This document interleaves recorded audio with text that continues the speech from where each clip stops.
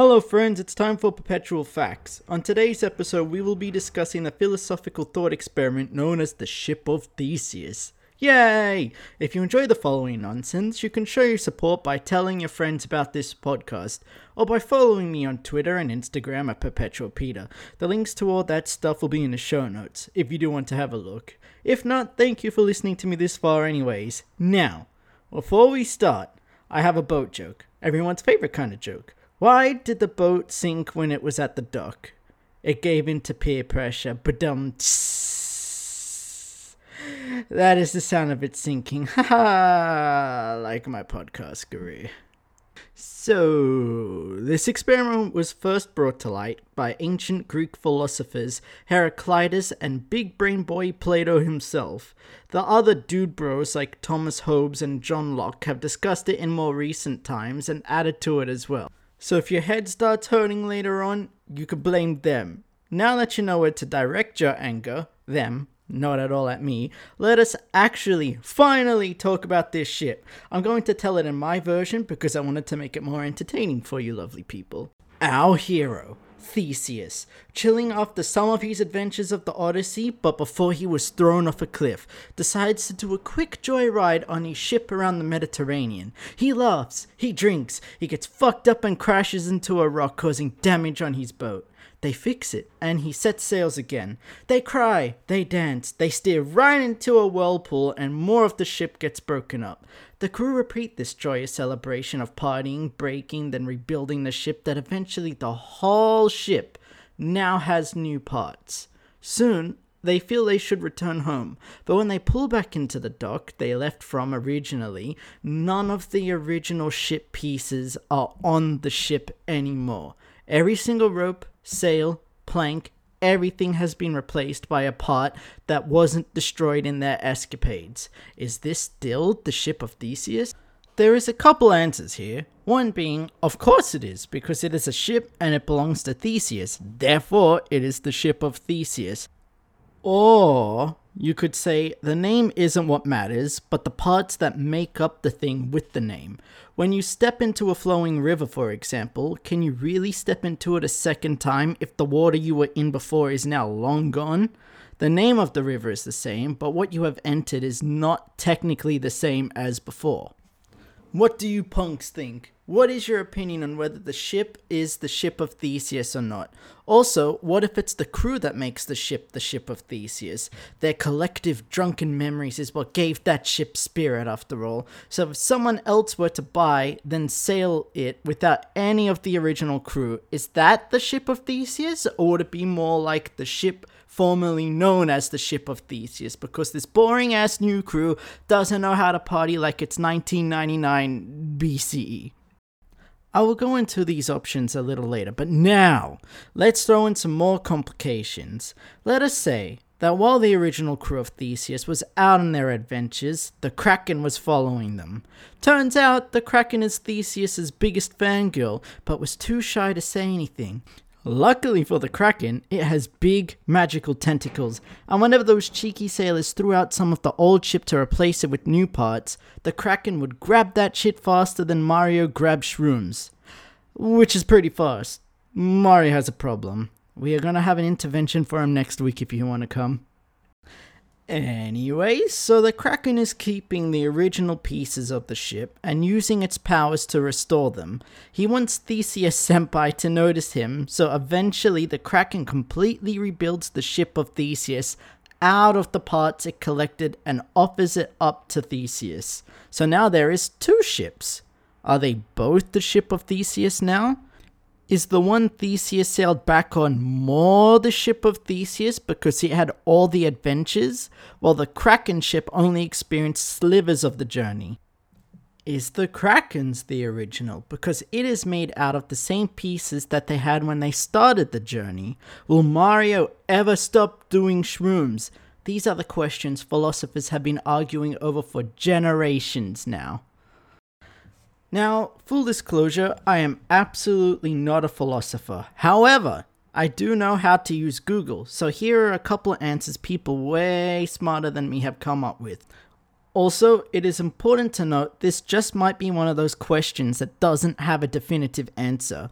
If you can come up with reasons why both or neither of the ships are the ship of Theseus, then you are probably right in your own way. But anyways, to the smart people answers. I briefly mentioned it earlier, but imagine you were stepping into a river one year. You had fun, you skinny dipped a little bit, and no one laughed at you, even though it was incredibly cold and some things weren't, let's just say, at their peak perhaps, but you still had fun.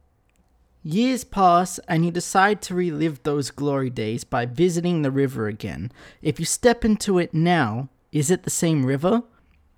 The water that once touched your naked body is long, long gone, but the river is still called the river of skinny dipping. If we decide to look at the river as just the water that makes it up, then no.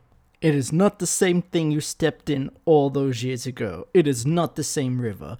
You are stepping into something completely different, but with the same name as before. That water that originally touched you is far, far out to sea now. If you think this way, then the second ship deserves the name the Ship of Theseus, because it contains all the original pieces, while the first is an imposter, a Frankensteinian monster of an imposter rebuilt from a multitude of different scraps that try to trick people into thinking it is something that it isn't. The Kraken is now cracking a huge smile from this revelation. However, if you looked at the river as something with a time value and not just a spatial value, then we can say it is the same river. What I mean by that is, things obviously change over time. The bigger the time change, the bigger the spatial change too. Cities grow larger the more time progresses. Same with my belly. I wish I had abs. But, things like that. Ever since the river was a mere trickle of water, if you sliced it up time-ways, you will see it progress into the mighty torrent of water it is now, until it inevitably dries up and ceases to exist. As the saying goes, c'est la vie. If you looked at it this way though, then the first ship deserves the title of Ship of Theseus, because it progressed through time. Sure, it has different parts now, but it was the ship that flowed seamlessly through time with Theseus himself on board, and not the stalker Kraken. The second ship technically stopped being a ship altogether for a bit until it was rebuilt, but because it broke the flow, it stopped being the Ship of Theseus. So there you go. Depending on how you look at it, you could say either ship is technically the Ship of Theseus. What is the point of this, I hear you ask? Well, it helps with legal stuff. For example, let's say the Kraken wasn't just a fangirl and instead rebuilt the ship because it wanted something to play with. Like a giant inflatable rubber ducky, but instead of a rubber ducky, the Kraken needs a whole, fully functional ship. Theseus finds out about this, and because it is the modern day now, tries to sue the Kraken, because of course he does, to get the ship back because he is a greedy fuck who wants both ships for himself. Theseus would say, I built the ship first, so it should be mine. But in most instances, the court of law would say the Kraken should get to keep its new toy because it was the one who rebuilt it. Theseus gave up ownership to those parts.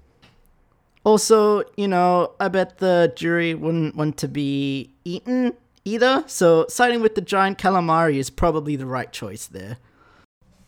Or, what about someone who commits a crime, then suffers from amnesia shortly after and doesn't remember committing it? Should they still go to jail? If you look at things as them progressing through time, you would say yes. Doesn't matter that they don't remember, they still committed the crime, so they have to do the time. However, if you look at the sum of the person's part, like the water in the river, then you would say no. Their memories are gone, so they are a different being now that just happens to have the same name and body as the person who committed the crime.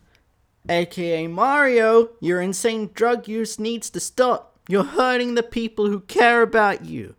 In the end, we still don't all agree on how to look at identity, and perhaps never will. People have a whole variety of different intuitions when it comes to this. Sometimes it might even change depending on the particular circumstance in question, but that is why we need to talk about it. If we all put our collective heads together, maybe we can come up with an answer. Maybe. I would also love to hear what you think the answer to this thought experiment is, or your opinions on the podcast. So don't forget, you can reach out to me at all my links, and they will be in the show notes. And if there's anything you should take away from this episode, it is that I no longer have any interest at all in being a sailor, especially if that means sailing with Theseus. Way too much boat talk in this episode. Alright, you beautiful people, until next time, bye!